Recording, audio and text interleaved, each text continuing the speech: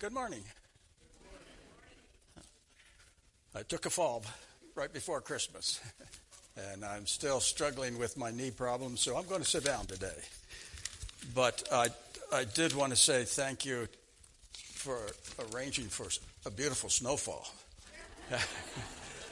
We appreciate that, or at least I do. I don't know if my wife appreciates it because she's got to do most of the driving, but yeah. I'm going to ask you to turn with me to Psalm 133 this morning. Psalm 133. A short little psalm, but a very meaningful one. And I'm just going to read it from my translation here. I think you can follow along with it. Praise the Lord. Praise the name of the Lord. Praise him, O servants of the Lord. Whoops, excuse me, I'm on the wrong psalm. The good one. Behold how good and how pleasant it is for brothers to dwell together in unity. It is like the precious oil upon the head, coming down upon the beard, even Aaron's beard, coming down upon the edge of the robes. It is like the dew of Hermon, coming down upon the mountains of Zion. For there the Lord commandeth the blessing, life forevermore. Let's pray. Father, we thank you for your word. We recognize that your word is a lamp unto our feet, a guide for us. We recognize our responsibility to live by it and follow it.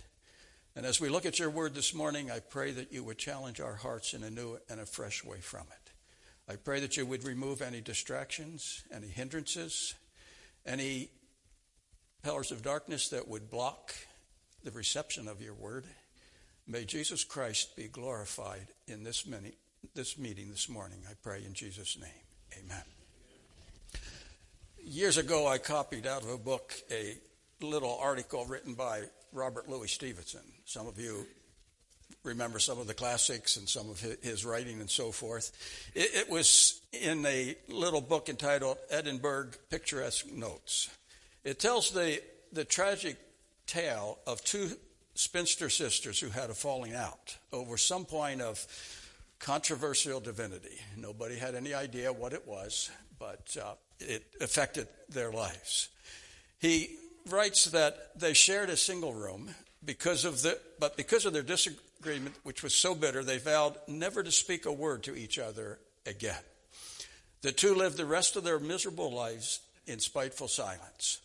They drew a chalk line down the middle of the room. It bisected the doorway and the stove where the fireplace was, so that they could each go in and out and do their own cooking without violating the territory of the other person. The hatred divided the room into two equal unfriendly halves. These Scottish sisters coexisted in their own forgiving world. Each prepared her own meals. Each had her own visitors. Each cleaned her own half of the room. At night, they lay only inches apart, literally sleeping with the enemy. Stevenson went on to say they engaged in their hideous twin devotions, thumbing a pair of great Bibles or praying aloud for each other's penitence. Forgiveness was never a consideration, and thus they never reconciled. What a tragedy. What a tragedy. We have to ask, could that really happen? I hate to say it, but it could. I had a grandmother. She was actually born on the boat, the late 1800s, coming over from Germany. In her early teen years, she became pregnant out of wedlock. And back in the early part of 1900, that was really looked down on. And she was facing a difficult life because of it, because the man, whoever the father was, she never revealed, and he never took any interest in making things right. And so eventually my grandfather agreed to marry her so at least the child would have a name and have some legitimacy. But from that point on, my grandmother was a very bitter woman. She was so bitter that she had a little black book, and she had every family member's name in that little black book. And if you did something that she didn't like, it was recorded in that little black book. If she wanted to be bad at you, all she had to do was turn to your page, Look at your list of offenses over the years, and she could suddenly, instantly be mad at you. The tragedy of that was that she never reconciled with anybody. She kept that book till the day she died. She was up close to 90 when she died. At the end of her life, just one daughter ever came around to see her.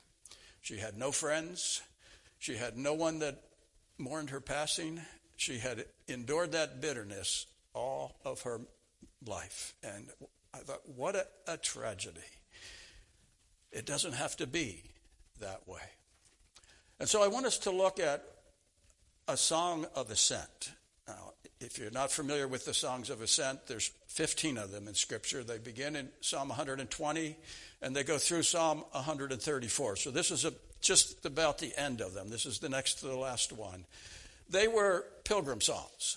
They were sung by the pilgrims that would make their way from throughout the Roman Empire to Jerusalem for the Passover service. For some people, it was a once-in-a-lifetime journey. For others, it was every year if they were close enough to make the journey. But along the way, they would band together for security, for encouragement, to pool their resources, much like what our settlers did as they crossed the prairies and across the mountains to settle in this area. They would join together in bands so that they could make the journey successfully. The fact of the matter is, you and I are pilgrims today. We're on a spiritual journey. This world is not our home. We're just passing through. And as I think of the pilgrim psalms, because that's what these were, they would sing them along the way. And this one was sung especially as they came up out of the Jordan River Valley up to Bethany and could overlook the city of Jerusalem. This was one of their favorite songs to sing because they knew the journey was just about over. And when you come to, I love the next one, 134 there, where he says, bless the Lord, all the servants who serve by night in the house of the Lord. The implication there is these are the ones whose journey is just about over. And I like that because, in all honesty, I think my journey is just about over.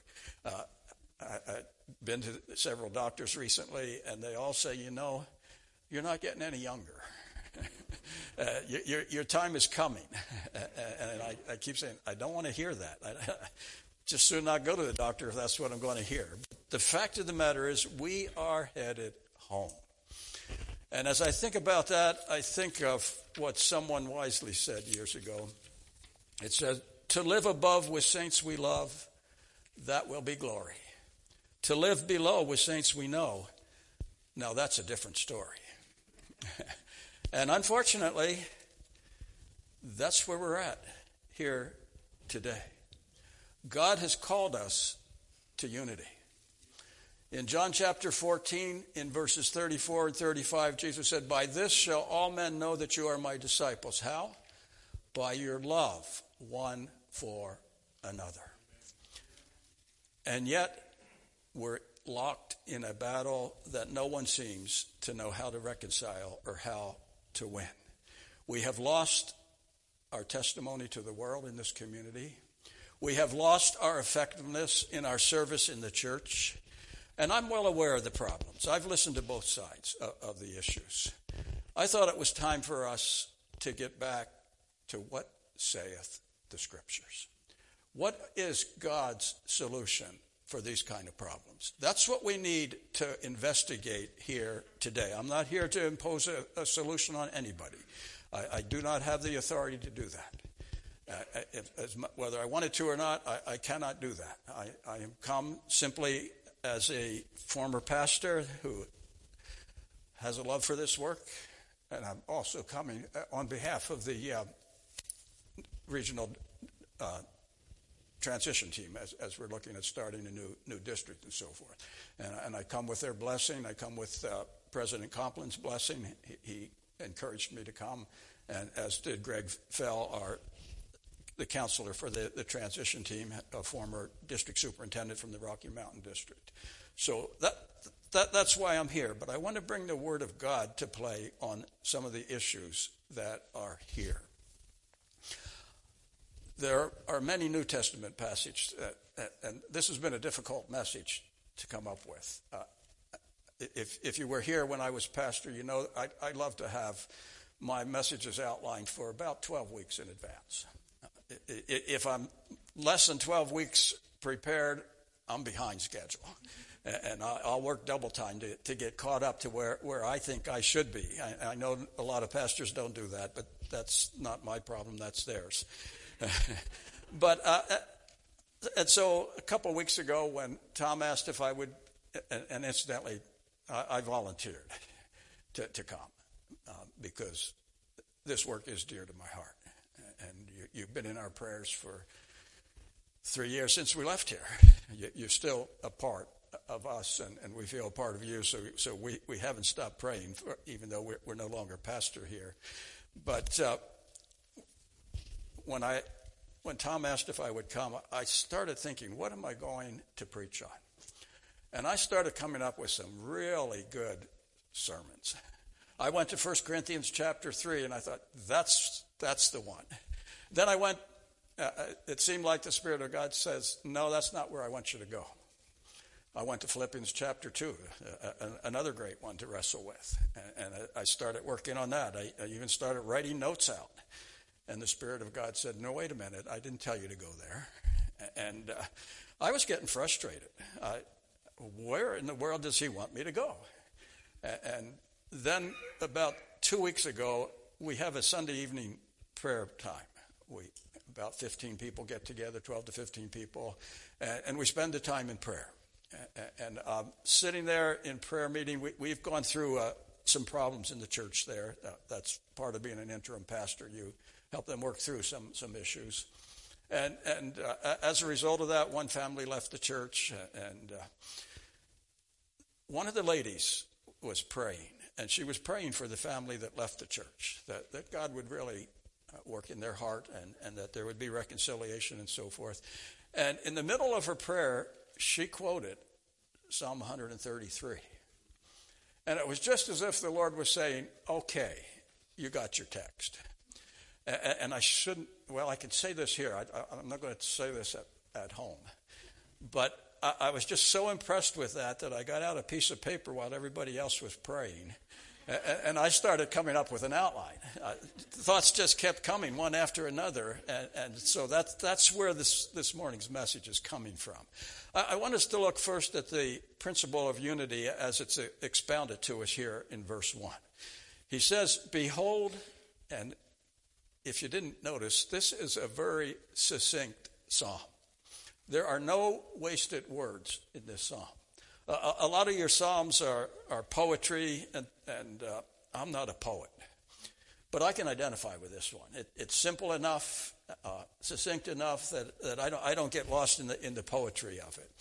And I've paraphrased that little word behold for you this morning. It simply means this is important. Sit up and take notice. This is not a time to catch up on your sleep. It's just a little psalm, but I think most of you know me well enough to know that doesn't mean a small message. That doesn't mean a short message. I had to educate the people in Soap Lake that way. I started in on Colossians, and middle Colossians, I did just 2 verses one Sunday morning. You could just sense that we're going to have a short message today. I said, don't believe it. It's not going to happen. And it's a short song, but it's not going to happen. Sit up and pay attention. This is important. What is so important? It is unity in God's church. If we don't have it, we have lost our testimony. We have lost our effectiveness. We have lost what God wants to do in our lives and in the lives of our brothers and sisters. In Ephesians chapter 4, and we're going to jump around a lot in the New Testament. I didn't waste all those times thinking of messages for no reason at all. I'm going to use some of that material. But he says, I beseech you, in chapter 4, verse 1 of Ephesians, that you walk in a manner worthy of the calling with which you have been called, with humility, with gentleness, with patience, showing forbearance to one another in love, being diligent to preserve the unity of the Spirit in the bond of peace. What a command that is. And I would those of you that are taking notes, I'd write down that scripture and I'd go back and study that again this week, because I'm not going to develop that for you. But we are to preserve the unity of the Spirit in the bond of peace. He said, if we don't, we're not walking worthy of our calling. We are not walking worthy of what God expects of us as his children there. We are called to that. And he goes on, and I'm not going to go any farther in Ephesians, but he goes on to list 7 unifying factors there that unite us together, that we should seriously consider. Rather than considering a fight, we need to consider, what is it that unites us today? Because I am convinced that there is far more damage done to the Church of Jesus Christ by fights within the church, by splits and by factions, than by outright opposition from the world. The lack of unity destroys our testimony. It destroys a church. And while we fight, the world goes to hell. Jim was challenging us to tell the story. We need to tell the story. But are they going to believe it if we're fighting one another? And let's be honest, we live in a small community. The community knows what's going on in this church. You're not hiding it. You're not covering it up. They know. And so what damage are we doing by continuing to fight one another? Notice what he says in verse 1. He says, behold, what? How good and how pleasant it is for brothers to dwell together in unity. And I had to ask, why is that good? Why is it pleasant? And I got my answer from Philippians chapter 2. Again, I tried to go there, but the Lord said no, but I'm still going to go there for a verse or two. Don't talk to my wife. She'll tell you I'm a little bit stubborn at times. Don't believe that. But in there he says in verse 3, don't do anything from selfish or empty conceit, but with humility of mind let each one regard one another as more important than himself.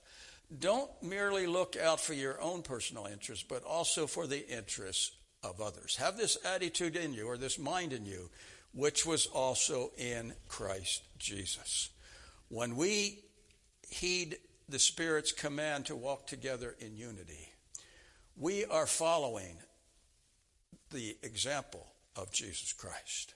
And that is good, and that is pleasant. I've never, in over 50-some years, we're starting 53 years of ministry now, I have never had anybody come to me and say, I'm sorry for following God's word. I'm sorry for walking according to the Scriptures. I've never had anyone do that. I've had a lot of people come and say, I wish I hadn't violated this Scripture or that Scripture. But it's good and it's pleasant to follow the Word of God. And we want to touch on that as we go through this message today. We need to beware of that me first attitude. I was charged in January, and I hate this, but I was charged by the board there to give a series of messages. I don't like to take what kind of messages or what I preach on from men. I like that to come from the Spirit of God. But because of some of the problems we had gone through, I said, okay, I will do that.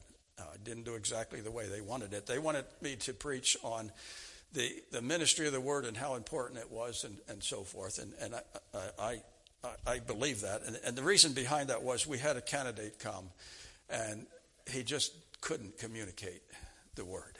It was terrible. And yet some of the people really wanted him, and that was the reason a family left the church and so forth.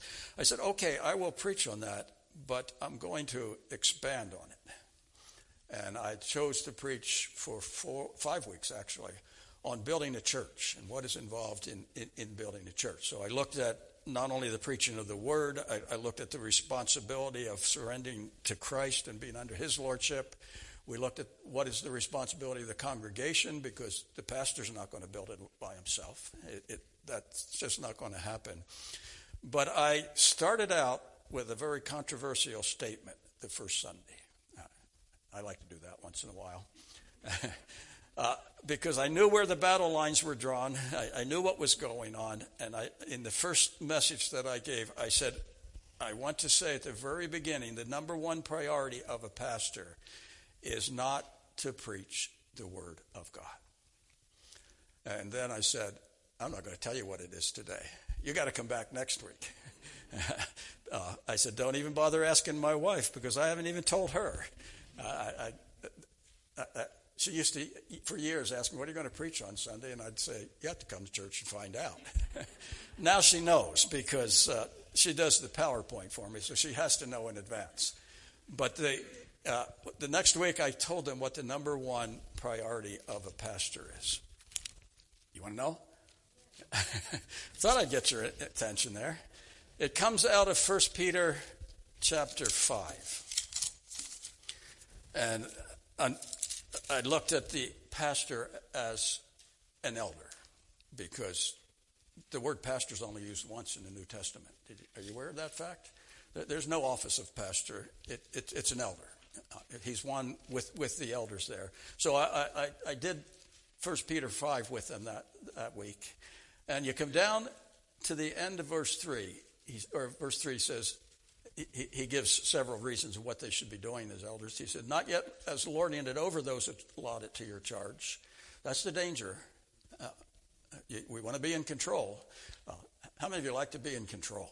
No, don't raise your hands because the rest of you wouldn't be honest. I don't want that this morning. But then he goes on to say, but proving to be examples to the flock. That is the number one priority, I think, for a pastor. The Apostle Paul put it very bluntly in 1 Corinthians chapter 11, verse 1, where he says, be imitators of me as I am of Jesus Christ. And so it is the responsibility of the pastor, it's the responsibility of the elders to model Jesus Christ to this fellowship, to this church. And if they are not doing that, they're not doing their job. That is what their number one priority is. And as I say that, as they model Christ, it brings unity, not uniformity. God doesn't ask us all to do the same thing. I was thinking of that. I've often, maybe I shouldn't, but I've kind of envied Jim just a little bit because he can get up here and preach. And then he can stand up here and sing. And I can't do that. God didn't gift me that way. That's not the gift that he gave to me. And that's okay. We all have been gifted differently, and yet we all have been gifted for the purpose of building up the body of Christ, 1 Corinthians chapter 4. We all have that reason and that function today. So he said unity in the church is good, it's pleasant. And then he goes on to illustrate that principle, the second one in your notes there, the principle of unity illustrated in verses 2 through 3a. What does unity look like? And he gives us two rather strange illustrations here. You usually think of unity, okay, well, let's go to the one another's in Scripture. That's how we demonstrate unity and so forth. That's not what the psalmist does. The psalmist, first of all, gives us the illustration of the oil. The oil, he said, the precious oil upon the head of Aaron coming down his beard and so forth there, and we'll look at that in just a minute. This was not just any oil. This was a special oil. The command for it was given in Exodus chapter 30, beginning in verse 22. It was made a special way. They had a recipe, I'm told, and I can't verify this, but commentaries at least say that they would take about 50 pounds of spices, blend them together, mix them with over a gallon of olive oil, and they would make a special oil. It was for two purposes. It was for the consecration of the priests, and it was for the consecration of the articles of furniture and articles, utensils and so forth that were used in the temple or the tabernacle. They were to be consecrated or set apart to God and to God's service there. So this is the oil that he is talking about there. And I think it's a picture for us of the work of the Holy Spirit in our hearts and lives. Zechariah chapter 4, he said, not by work, not by might, nor by my spirit, or not by power, or not by might, but my spirit, saith the Lord of hosts. If the Spirit of God doesn't work, nothing gets accomplished. We need to depend on the Holy Spirit if we are going to watch him work. This special oil was forbidden for anyone to copy. No one was allowed to use this recipe and market it or use it for their own purposes. It was forbidden. This was special for the use of the Lord. I like to say I like the picture here, but I don't know about you, but I'm thankful that I didn't live in that day and age. I wouldn't want somebody taking a picture of this oil, pouring it on my head in front of the congregation and having it run down my beard and down onto my clothes, down to the very hem of my garments there. That just doesn't grab it with me. I'm sorry, but I'm thankful I wasn't there. It was for Aaron. It was for those that replaced Aaron. It was for those that had a part in the priesthood. And as we look about that, I think there was a reason why he spells that out in detail here. It was to begin by being poured on his head. The head is the source of our mind, isn't it? In Romans chapter 12, if we're going to be consecrated to God, he said we need to be transformed by what? The renewing of our mind. And so we need the Spirit of God to transform our mind and our thinking.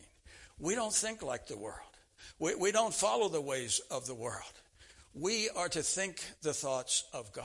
We are to have the Word of God programmed into our hearts, into our minds, so that we can be an example of Jesus Christ. So he begins with the mind, and then it comes down onto the beard. What is involved in that? The beard is around the mouth, isn't it? As Jim was exhorting us, we need to open our mouths, don't we? Tell the story. How are they going to know if we don't tell them? Yeah, our mind, our mouth has to be surrendered to the Lord as well.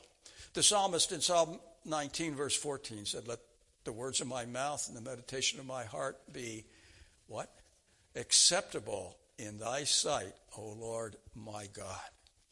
I find that very challenging in the midst of conflict. Let the words of my mouth be acceptable in thy sight. Can you honestly say that today? Have you said some words that were unkind? Have you said some words that were critical? Have you said some words that tore down somebody else? Or is your mouth surrendered to the Lordship of Jesus Christ? We need to be careful in those areas. As someone said, "Sticks and stones can break my bones, but names will never hurt me." Nothing can be farther from the truth in that statement. We can destroy a person. We can destroy a person's integrity with words. We need to be careful of that area. We need to have our mouth consecrated to the Lord. And then it goes down onto the garment. And the garment that Aaron wore had on it 12 gemstones, one for each of the 12 tribes of Israel. And so that oil poured over those stones, uniting them together there. And I think it speaks to the fact that we are to have a testimony to the world. What is it that they see? What did they see as far as the priest was concerned? They saw the garments. They were special garments. They marked them out as a special individual. He had a special role to play in the temple and so forth there. And our walk in this world is important.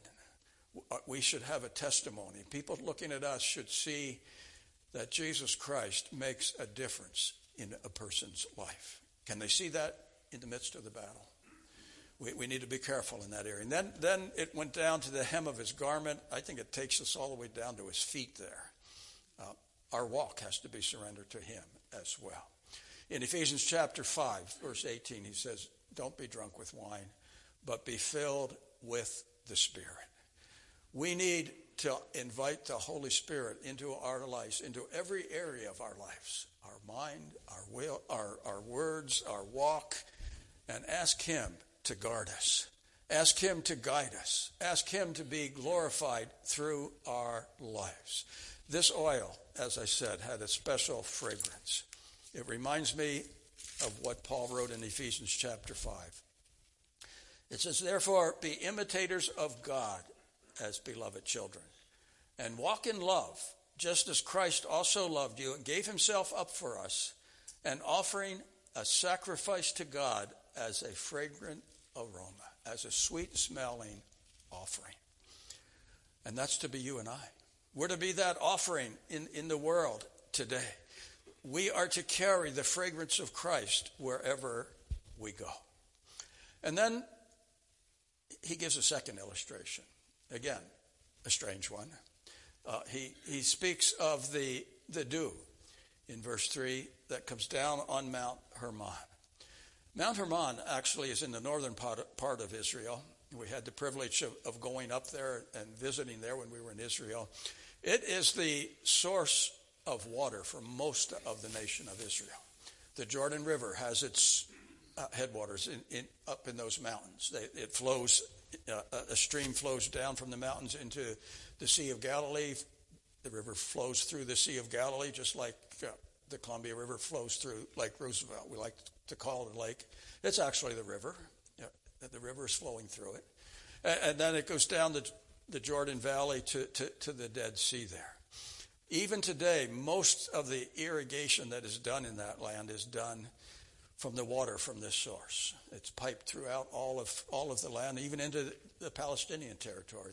They derive most of their water from this as well there. We understand that over in Soap Lake. We live on a farm that had 4 cuttings of alfalfa, 4 cuttings of grass hay. This had abundant cutting of corn into late November before they finally could get it all in. It just had so much of it. And the reason for that is just 1 mile from our house is the West Canal. The water is pumped out of Lake Roosevelt into Banks Lake. It flows down Banks Lake, and then it's pumped into 2 different, East Canal and the West Canal. And because we're close enough to the canal, the person that owns our property has 9 of those great big crop circles. And they pump water day and night out of that canal and irrigate that land. And they grow tremendous crops. I think the dew, and the reason he uses that here is because when we are united together, we are fruitful. We bring forth fruit of Jesus Christ. If we're not united together, the crop isn't there. The water isn't there in our lives. There was a Roman historian in the 2nd century that was writing about the events of the 1st century. And he was not a Christian, had nothing to do with Christianity, but he covered the early rising of the church and so forth. And his comment about the 1st century church was, "Behold how they loved one another." What a remarkable testimony that was to the Roman world. Do you wonder why Christianity spread throughout the Roman world? I think as an historian, he captured the reason. They loved one another. They demonstrated that love. Divisions, splits, fights amongst ourselves, they'll reveal selfish motives, but they don't reveal the love of God. And so we come to the principle of unity that's endorsed here in verse 3b. Notice he ends it by saying, "For there the Lord commanded the blessing, life forevermore." How important is it that we come to a place of unity? Do you want the blessing of the Lord? That's how important it is. He said it's from that position, not Mount Hermon. That was just the illustration he was using. It was from the position of unity that God commanded the blessing. Jesus said in Matthew chapter 5, "Blessed are the peacemakers, for they shall be called the sons of God." Do you want to be known as a son of God? You got to learn to be a peacemaker. You're not going to demonstrate that by being involved in a battle. Do you want unity? You need the work of the Spirit of God. I like John chapter 17 in verse 22. He says, "Glorify thou, and the glory which thou hast given me, I've given to them." He's talking about his disciples there. He's also talking about you and I, because he goes on to say, not only to those but to those who will believe. So that's you and I there. It says that they may be one, just as we are one. I and them, and thou and me, that they may be perfected in unity, that the world may know that thou didst send me, and didst love them, even as thou didst love me. And he desires that unity within the body of Christ. There are certainly battles that we need to fight. Ephesians chapter 6 speaks of those battles, that we have an enemy. It's Satan and his forces that would fight against us. But notice he says there, our battle is not against flesh and blood. It's not against our brother and sister. The battle is against the forces of darkness and the forces of wickedness that are out there. And if we're not careful, we forget that. I got a book at Christmas time. I think somebody's getting tired of my illustrations because I can use this. Well, I can't say I use all of the same ones over there at Soap Lake that I used here, because I had 11 years of illustrations to glean from my time here, so that I couldn't use here, but I can use them over there. But for Christmas, I was given a book of illustrations compiled by Charles Swindoll. Great big used thick book, and I've skimmed through it, and the other day I was just arbitrarily looking through it, and I came up with one. It's the story of Andrew Jackson, who became the seventh president of the United States. Before he became president, he served as a major general in the Tennessee militia. He served during the War of 1812. During that war, his troops reached an all-time low in morale. As a result, they began arguing, bickering, fighting amongst themselves. It's reported that, as he was called, Old Hickory called his men together, and just when the tensions were the worst, and he said, "Gentlemen, let's remember the enemy is over there." I think we need his words. The enemy is not sitting here in the room with you. The enemy is the power of darkness that is seeking to destroy this work and this testimony.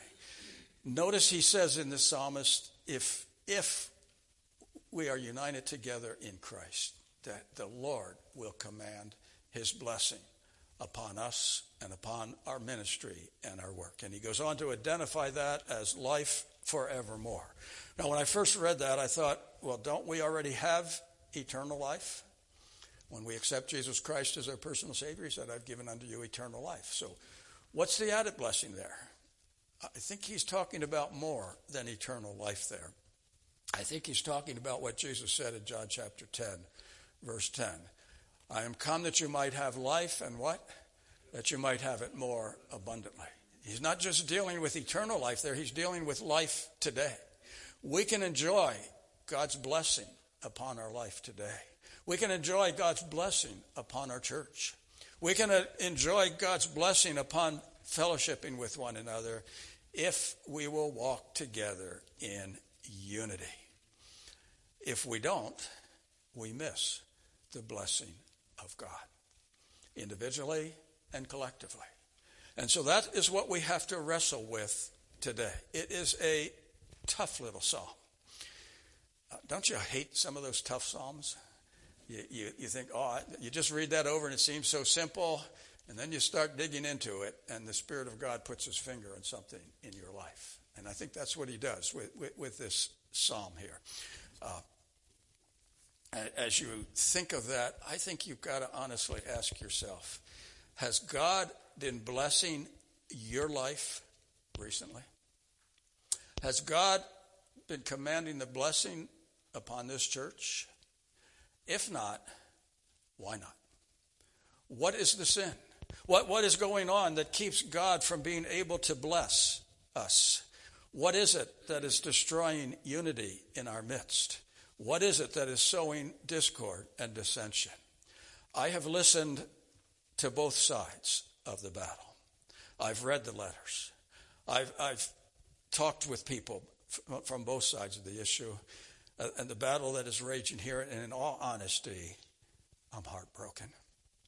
I really am. I don't cry very easy, but When I look around the room today, I feel like crying because we're missing it, folks.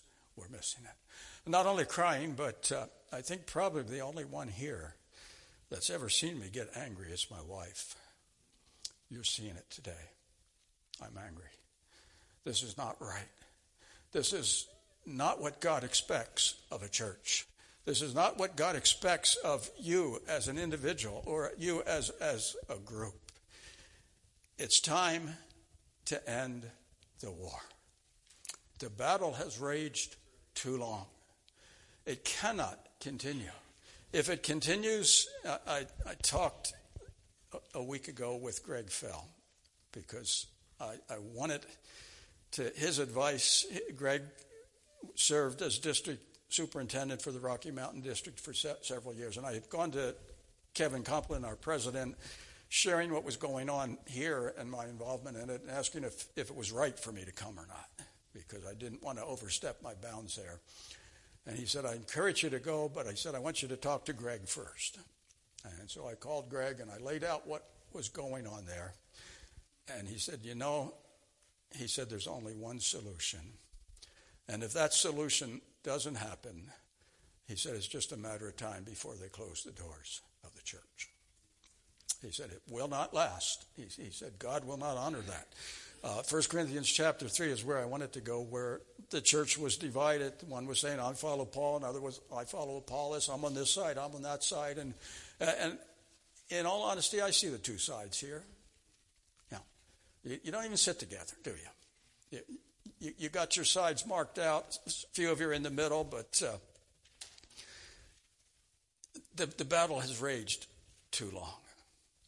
I've studied in detail your Constitution, and I came to the conclusion that you're at a stalemate. According to the bylaws, you cannot break the impasse that is here. There is legally no way you can do that. So that means we've got to find another solution. Something has to happen if we're going to move forward for the glory of God. And I didn't finish that 1 Corinthians 1. You come down to the middle of that chapter, in chapter 3, he says, the day is coming when every man is going to stand before the judgment seat of Christ, and you're going to give an account for how you lived your life. And your life's work is going to be tried by fire. And then, to make matters worse, you come down to verse 16 and verse 17 of that chapter, and he's dealing with the church there. He's not dealing with individuals. He's dealing with the church. He said, if anyone destroys the temple of God, the church, God will destroy him. So that's how serious a matter we are facing today. If this church is destroyed, you bring yourself under the judgment of God. And I don't know what that involves for you as individuals or a church, but I don't want to be there. I don't want any part of that. And so what are the solutions? And that's what I wanted to ask Greg Fell. And as we talked, he came down to only one solution. But I'm going to suggest some solutions that you've been trying. And I want to look at them from the scriptures. Some of you have been busy writing letters, outlining your side of the story, passing it on to others, spreading the garbage to somebody else. I wonder, where's the scriptural justification of that? In Galatians chapter 5, verse 15, he said, if you bite and devour one another, you're going to be devoured. I don't think that's a biblical solution. Some of you have called for a special meeting where everybody can air their grievances and lay it all out in public and get it all out and get it over with. Again, where do you find that in Scripture? I don't see any scriptural guideline for that whatsoever. I would have nothing to do with a meeting like that. All it's going to do is raise a lot of hurt. A lot of people are going to go away hurt and wounded. What is that going to accomplish? I think of 1 Peter chapter 2, verse 21 when I think of something like that. Jesus, when he was reviled, he didn't stand up and revile in return. He turned himself over to God, and he let God take care of it there. Can we trust the Lord to work out the situation, or do we think we have to take that situation. I heard this morning that there's a threat of some legal action being taken. Haven't you ever read 1 Corinthians chapter 6? You go to court against your brother, and you know what he says? You've already lost. You may win your case, but you've lost your testimony to the world, and you might as well close the doors, because it'll be years before you outlive that kind of action. The community will know exactly what is going on. So what is the solution? And as I talked with Greg Fell about this, he said the only solution that he could think of, and he said, if I came, this is what I would have to tell the church. The only solution is repentance. We need to have our hearts broken before God. We need to ask God's forgiveness for what we have done. We need to ask our brother and sisters forgiveness for the way in which we've treated them. We may even need to stand before the church and ask their forgiveness because we've misused the gifts and the trust that they've placed in us. We need forgiveness. And somebody said to me as I was sharing that, if we're going to repent, what is it that we have to repent of?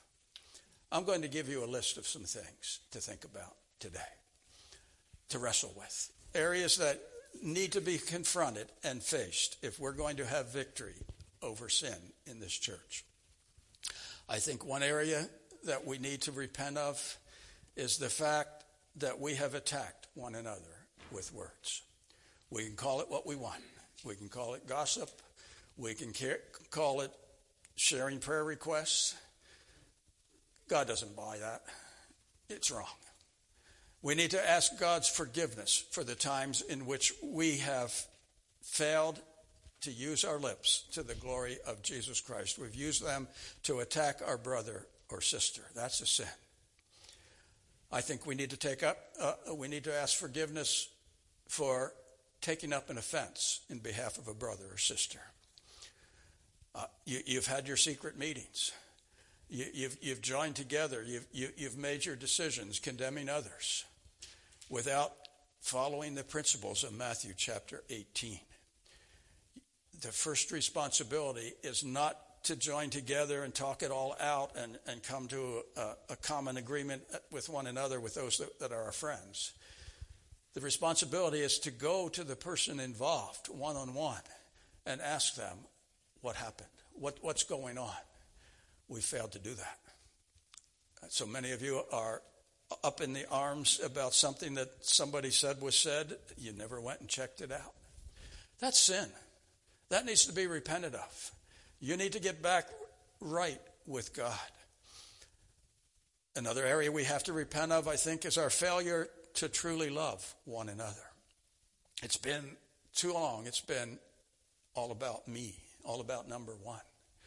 We need to realize we are here to serve one another. We're not here to be lords. We're not here to rule. We're here to be an imitation of Jesus Christ. Can the world, or can the rest of the church body looking at you see a glimpse of Jesus Christ? Can they see the love of Christ? Can they see what Christ would do in these situations?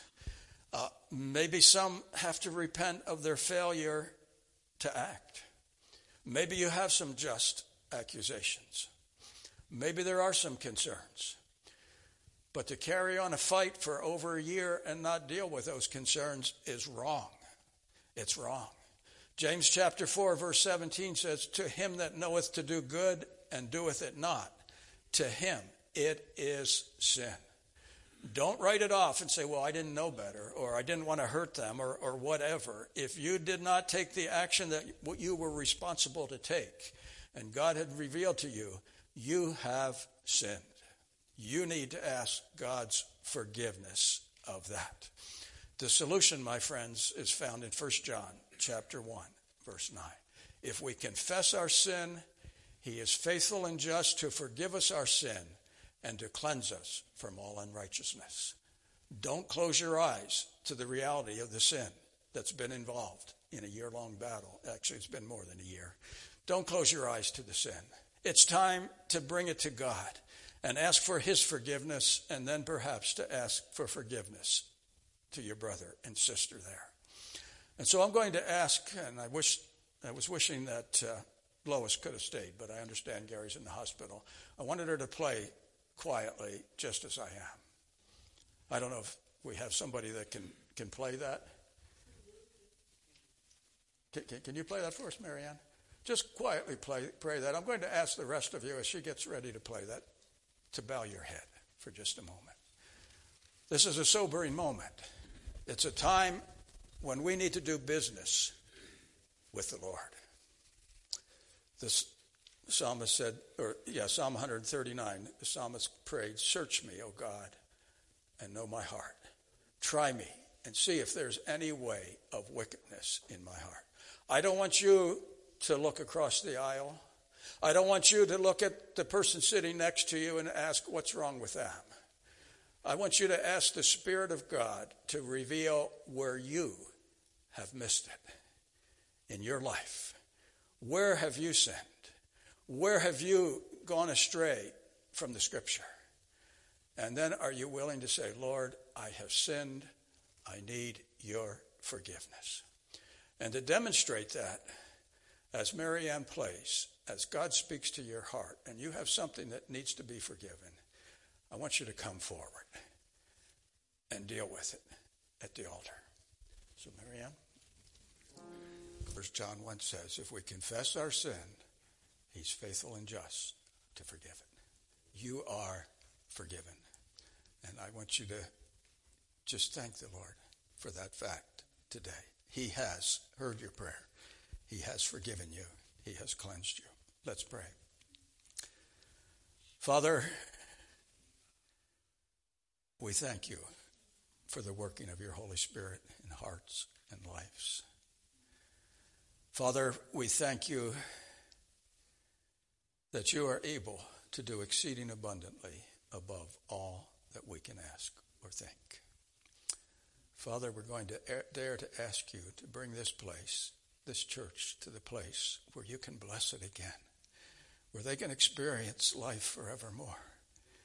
Father, we thank you that you're willing to forgive, but we have to ask for it. Give us the courage to do that if we haven't already done that this morning. We ask in Jesus' name. Amen. Okay, Jim.